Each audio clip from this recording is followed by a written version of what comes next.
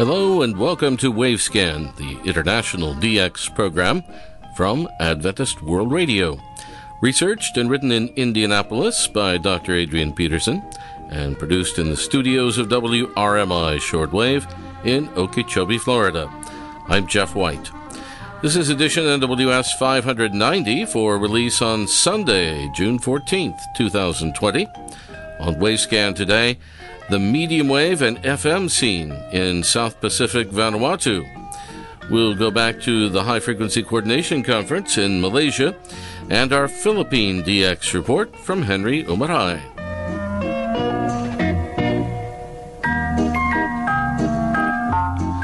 Back during the era of the Pacific War in the middle of last century, the islanders in the New Hebrides discovered the usefulness of radio for information and entertainment.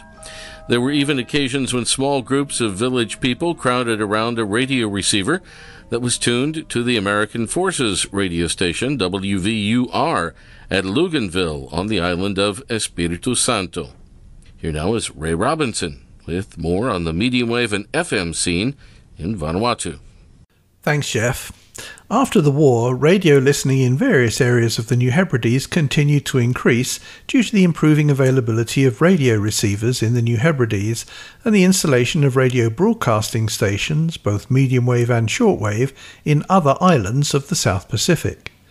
And then with the flood of the new cheap transistor radios from Japan in the late 1950s, the reception of radio signals from afar became increasingly popular in the New Hebrides. Shortwave stations that were popular among the educated and prosperous islanders in the New Hebrides back then were Radio Australia, Radio New Zealand International, and the stations that were located in Suva, Fiji, the Solomon Islands, Papua New Guinea and New Caledonia. There were occasions when the growing network of teleradio low-power communication stations, each with 15 watts on 6900 kHz, on the various islands of the New Hebrides, presented, in brief, what we might call radio programming.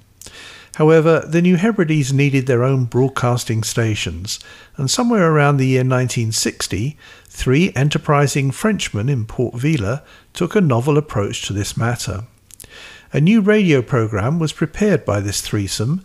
They were successful businessman Pierre Bourgeois, prominent political leader Georges Milne, and the influential Catholic priest Zerger. Shortwave. The World Radio TV Handbook editions for both 1961 and 1962 do list a folklore music program from Radio Numia at 0715 UTC, 6:15 p.m. local time, though it lists them on Thursdays, not on Wednesdays.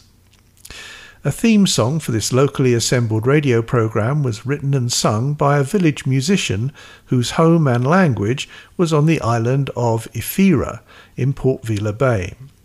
The words tell the story, like in a parable, of a group of crabs on a sandy beach putting their arms around each other and forming a circle.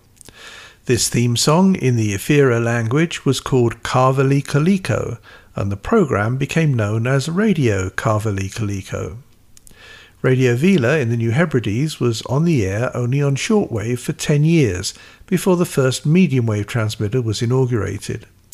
It's understood that the first medium wave transmitter on the air in Vanuatu was a small temporary and therefore probably quite informal unit in Port Vila that was installed by the Australian radio engineer Ken Maynard. The first reference in the World Radio TV Handbook for a government medium wave station in Vanuatu is in the 1975 edition, and the station is listed as Radio Vila under the call sign YJB, with 1 kilowatt on 1420 kHz in Malapoa, near the national capital, Port Vila. Subsequent frequencies have been 1422 kHz and 1125 kHz, and subsequent power levels have been 2 and 10 kilowatts. Medium wave station YJB was transferred from Malapoa to M10 Lagoon in 1995. A regional medium wave station was established near San Michel Mission Station, 3 miles southwest of Luganville on Espiritu Santo Island in 1995. This station was listed with 2 kilowatts and subsequently with 10 kilowatts on 1179 kHz, and programming was generally a relay from Radio Vanuatu at M10 Lagoon, Port Vila. Though off the air at present due to cyclones and technical problems, attempts are underway to reactivate this station. Over the years, there have been suggestions for installing additional medium wave stations throughout Vanuatu in an endeavour to provide satisfactory radio coverage of all 82 islands.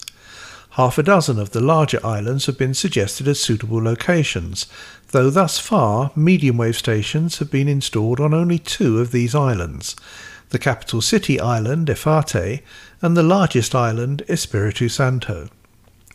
The first FM station in Vanuatu was installed by the aforementioned Ken Maynard, and this was a small informal 5-watt unit in his home in Port Vila, with the antenna attached to the top of the neighbouring water tower. The first official FM station with 15 watts on 98 MHz was inaugurated in Port Vila in 1982. Since then, nearly a dozen additional FM stations, government, political, commercial, religious and community, have been installed on more than half a dozen islands. 6 of these FM stations have been installed as satellite relay stations with programming on behalf of major world government organisations. And just as a matter of international interest, we list these foreign FM relay stations as follows. The BBC World Service has 2 stations, one in Port Vila on Efate Island on 99 MHz with 250 watts, and the other in Luganville on Espiritu Santo Island, also on 99 MHz with 250 watts. Radio France International has a station in Port Vila on Efate Island on 100 MHz with 200 watts. Radio Australia also has a station in Port Vila on Efate Island on 103 MHz with 200 watts. China Radio International has a station in Port Vila on Efate Island on 102 MHz, and they also have a station at Lakatoro on Malakula Island on 106 MHz. Back to you, Jeff. Thank you very much, Ray Robinson at KVOH in Los Angeles. Today we return to Kuala Lumpur, Malaysia, where the A20 conference of the HFCC Shortwave Frequency Planning Group took place at the end of February this year. Jerry Plummer of WWCR and the Caribbean Beacon joins me now for the final part of our review of Day 3 of the conference. This was recorded back in late January. One of the interesting things that came out of this meeting is, there were various stations represented there from different parts of the world. Right. And I think we came to a consensus that many shortwave broadcasters would be willing to sort of cede certain amounts of airtime to emergency broadcasts. Right, such as this virus. Exactly.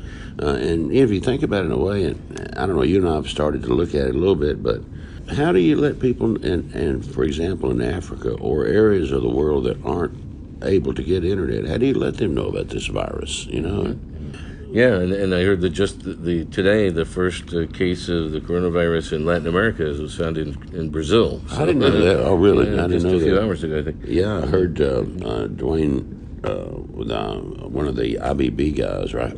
They changed their name. U.S. Agency for Global Media now? Yeah. He said that the first U.S. soldier in South Korea was reported today. And apparently, isn't it true that Milan, Italy, has got a lot of that sort of thing? Well, Sergio Salvatore from Vatican Radio here was telling Thais, my wife, that his daughter moved up to Venice recently and that they're pretty much locked down now. Wow. Because of the coronavirus. Wow, because of the coronavirus. Mm-hmm. But yeah, I mean, I think that a lot of us, if we had a little bit more usage, or actually, if we, and I know you and I are starting to look at it now, but if we can find where some of these disaster relief organizations are doing any kind of streaming or podcast, then we could throw that on those IRDR. So we decided to start contacting organizations like the World Health Organization, the U.S. Centers for Disease Control, United Nations Radio, to see what kind of material might be available. Yeah, there may be some out there already. Particularly some timely news, but I think you're doing some initial work this afternoon. You weren't real pleased with what you saw so far. Not from United Nations Radio. It seems like their radio programming has been cut back somewhat from what they used to do. I think we used to broadcast some of their. I think you did too. Yeah, some years ago. Yeah, right. But well, maybe we can work with them in some way. We'll see. Well, at any rate, the whole function of this group of experts is, I believe, is to try to unearth ideas like this and try to do something with them. That's right. So, maybe it's a good thing that we can find. Yeah. So these are the sorts of things that come out of these meetings. People, good minds getting together, hopefully. Brainstorming like that. Experts getting together. Oh, yeah. There was a lot of conversation about different, and again, that's one of the beauties of the HFCC is you get all these different people from different areas, different organizations together, and you'd be surprised the kind of information that comes out from something like that, Yeah. Greater good or something, right? Yeah, these conferences, frequency coordination conferences, are held every twice a year. Right. Generally in January or February, and again in August. And one of our big projects is always trying to put together future conferences. Find places to have them in different parts of the world. Right. Different sponsors, local sponsors. Find somebody to help sponsor it. It's tough. It is. But we have had some volunteers, and the next few meetings are kind of getting set in stone, right? Really, set in stone. I think the next 3 are just about set in stone, and it's interesting that you've actually got people beyond that are waiting to do this, That's right. Our next conference in August, the B20 conference, will be in Bulgaria. Yeah, Sofia. And we have Spaceline, Georgiev from Spaceline, which operates the old Radio Bulgaria transmitters. Yeah, it sure does. Hosting there. Yeah, they're going to be hosting. He did that, I think, 2014, 2015, maybe something like that. So they're ready to go. And I think you were having very good luck talking to the people at the hotels because it's the same people and they remember us. That's right. We had the same hotel last time. Yeah, that makes it a lot easier. Definitely. And then our A21 conference, I think we finally got finalized. I think so. Looks like the first week in February in Tunisia. In Tunisia and Tunis, yeah. And that's where the Arab States Broadcasting Union, that's where their headquarters is. Yeah. And they're building, they're in the process of building a hotel there, aren't they? I think that's right. They're building the ASBU Hotel. I think right in front of the ASBU building. We were there. They were just starting construction when we were there. That's right. A couple of years ago. And I doubt it'll be ready this first time. This next year at this time, but it's going to be getting close to ready. Yeah. They said it might even be ready in January. Possibly January. Yeah. So we'll get to check that out. Yeah. And then for the third, like you say. 3 in a row for that would be what we would call B21. That's right, in August 2021. Right, that would be Australia. That's right, on the Australian Gold Coast. The Gold Coast, yeah, where Reach Beyond Australia has been kind enough to offer to do another one of those. Place right on the beach. You ever been to the Gold Coast? No, I haven't. I haven't either. No. It's beachfront area. Yeah.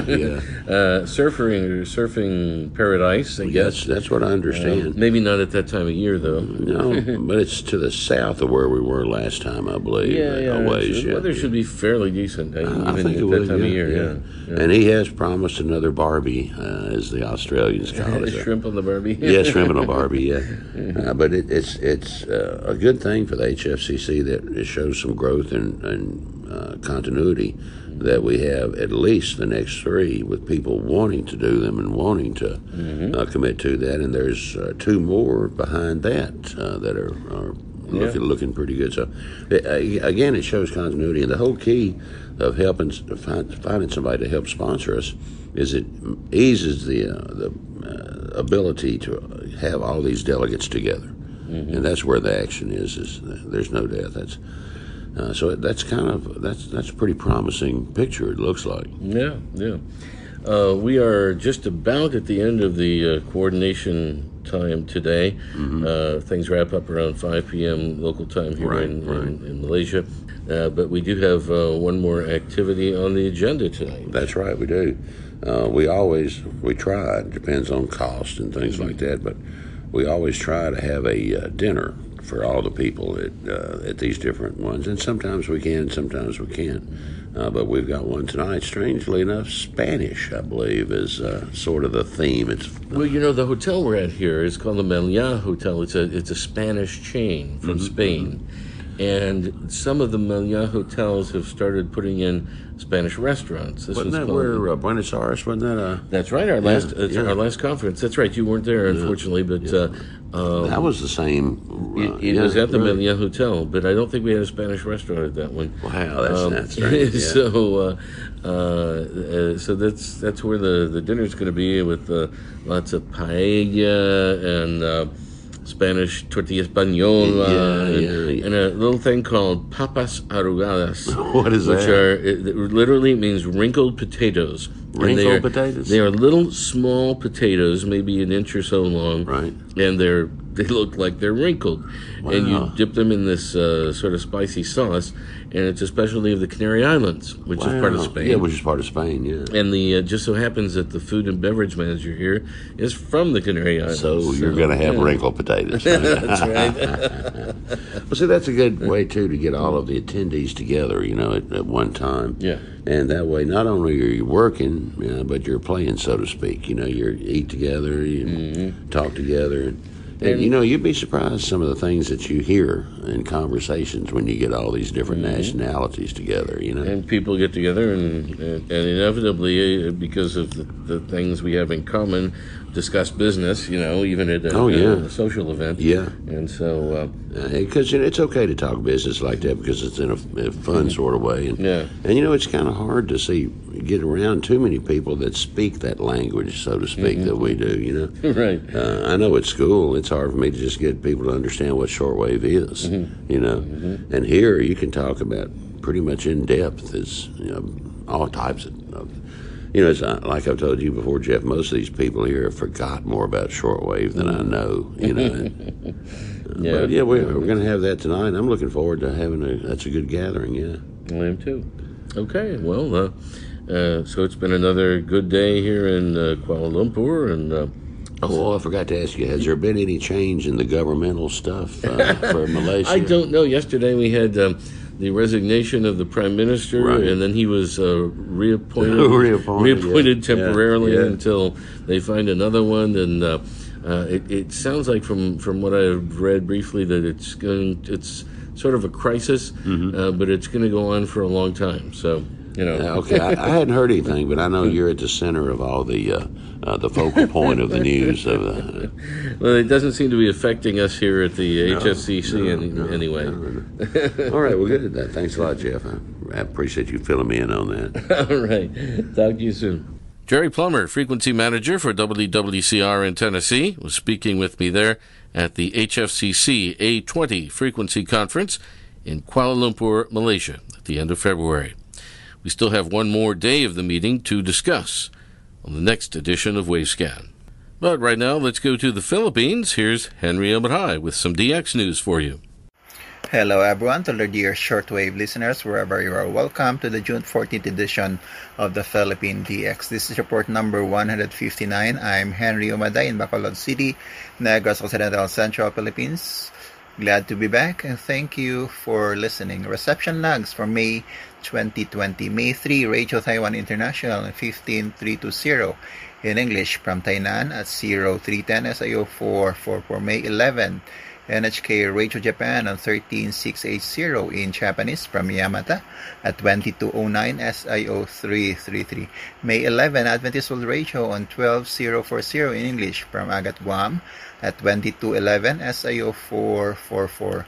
May 11, Adventist World Radio on 11955 in Indonesian from Guam at 1221 SIO 333.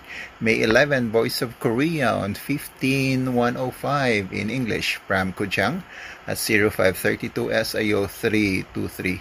May 18, Radio New Zealand International 11850 in English from Rajitaki at 1220. SIO 333. May 18, Voice of Mongolia on 12085 in English from Ulaanbaatar at 0945 SIO 433. May 18, Voice of Vietnam on 9840 in English from Suntay at 1000 SIO 333. May 18, BBC World Service on 11895 in English from Singapore at 10:05, SIO 444.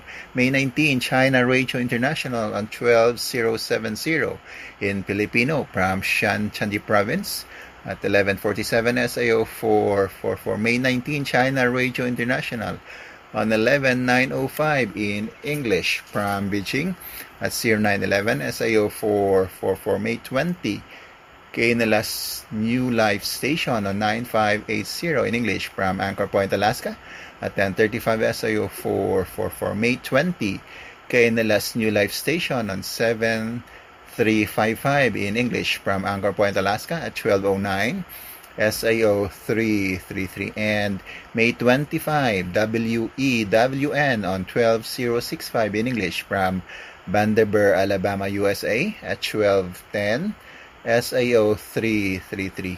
Send us your comments, suggestions, reception logs, and informations to pilipinasdx@yahoo.com. That's PILIPINASDX for pilipinasdx@yahoo.com. This has been Henry Umaday for Wavescan in Bacolod City, Negros Occidental, Central Philippines, saying mabuhay at maraming salamat po. Thank you very much, Henry. Jose Jacob, our regular reporter in India, tells us about a ham course at the University of Madras. It says, for the first time in the history of Indian universities, a ham radio course is being introduced by the Department of Journalism and Communication at the University of Madras.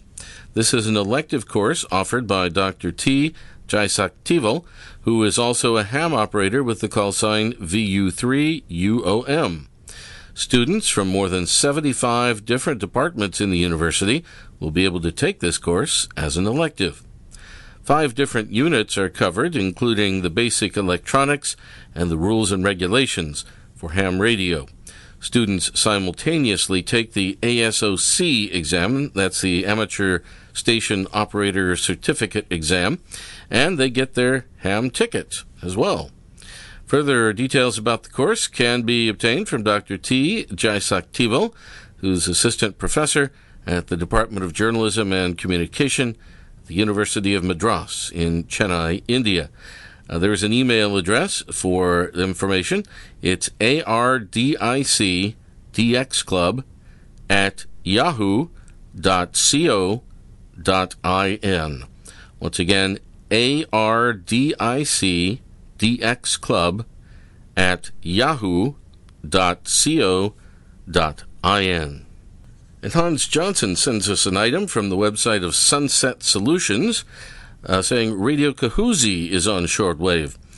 This is an item about a couple who are taking suitcases full of equipment from Sunset Solutions in Elkhart, Indiana, to the Democratic Republic of Congo. This was a critical shipment for upgrading Radio Kahoozie's studio equipment from analog to digital. The new digital studio equipment has led to greater outreach in the Democratic Republic of Congo, which has been especially timely during the COVID-19 outbreak. The frequency they're using on shortwave is 6210 kilohertz. I have a little bit more information about Radio Kahoozie here from their website. Since 1992, Richard and Kathy McDonald have been the voice of God's love, hope, and peace to thousands living in the war-torn region of the Democratic Republic of Congo, formerly Zaire, and the bordering nations.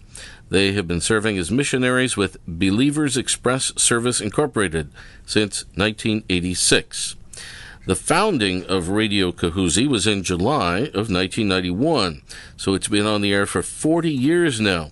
And Richard and Kathy McDonald have endured mortar attacks on their radio station, faced the barrel of a gun, and suffered hardships for Christ.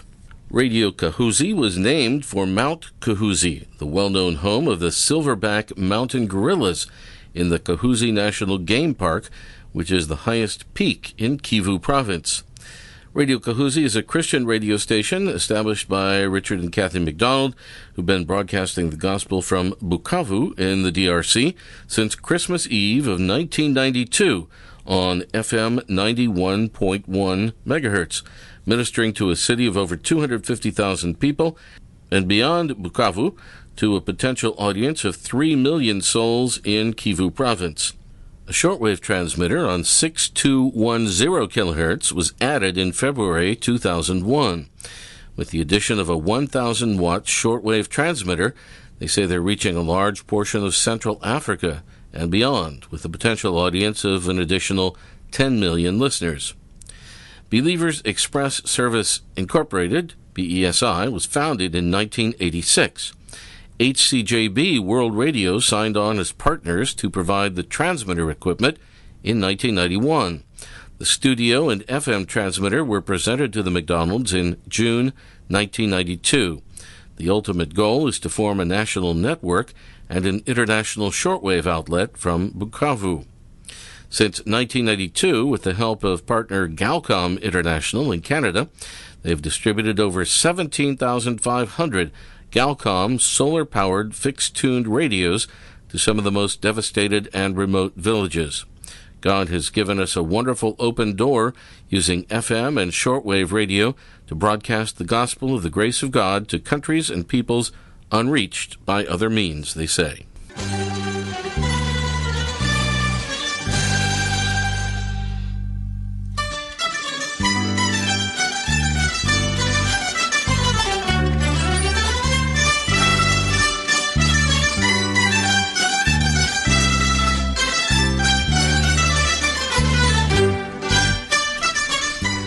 And we end Wavescan today with a traditional song from the Philippines called Kuratsa.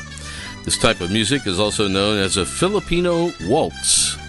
Thanks for listening to Wavescan, the international DX program from Adventist World Radio, researched and written in Indianapolis by Adrian Peterson. Next week, we return to the radio scene in Paraguay, South America. More from the HFCC in Malaysia, and our Bangladesh DX report as well. Several QSL cards are available for this program.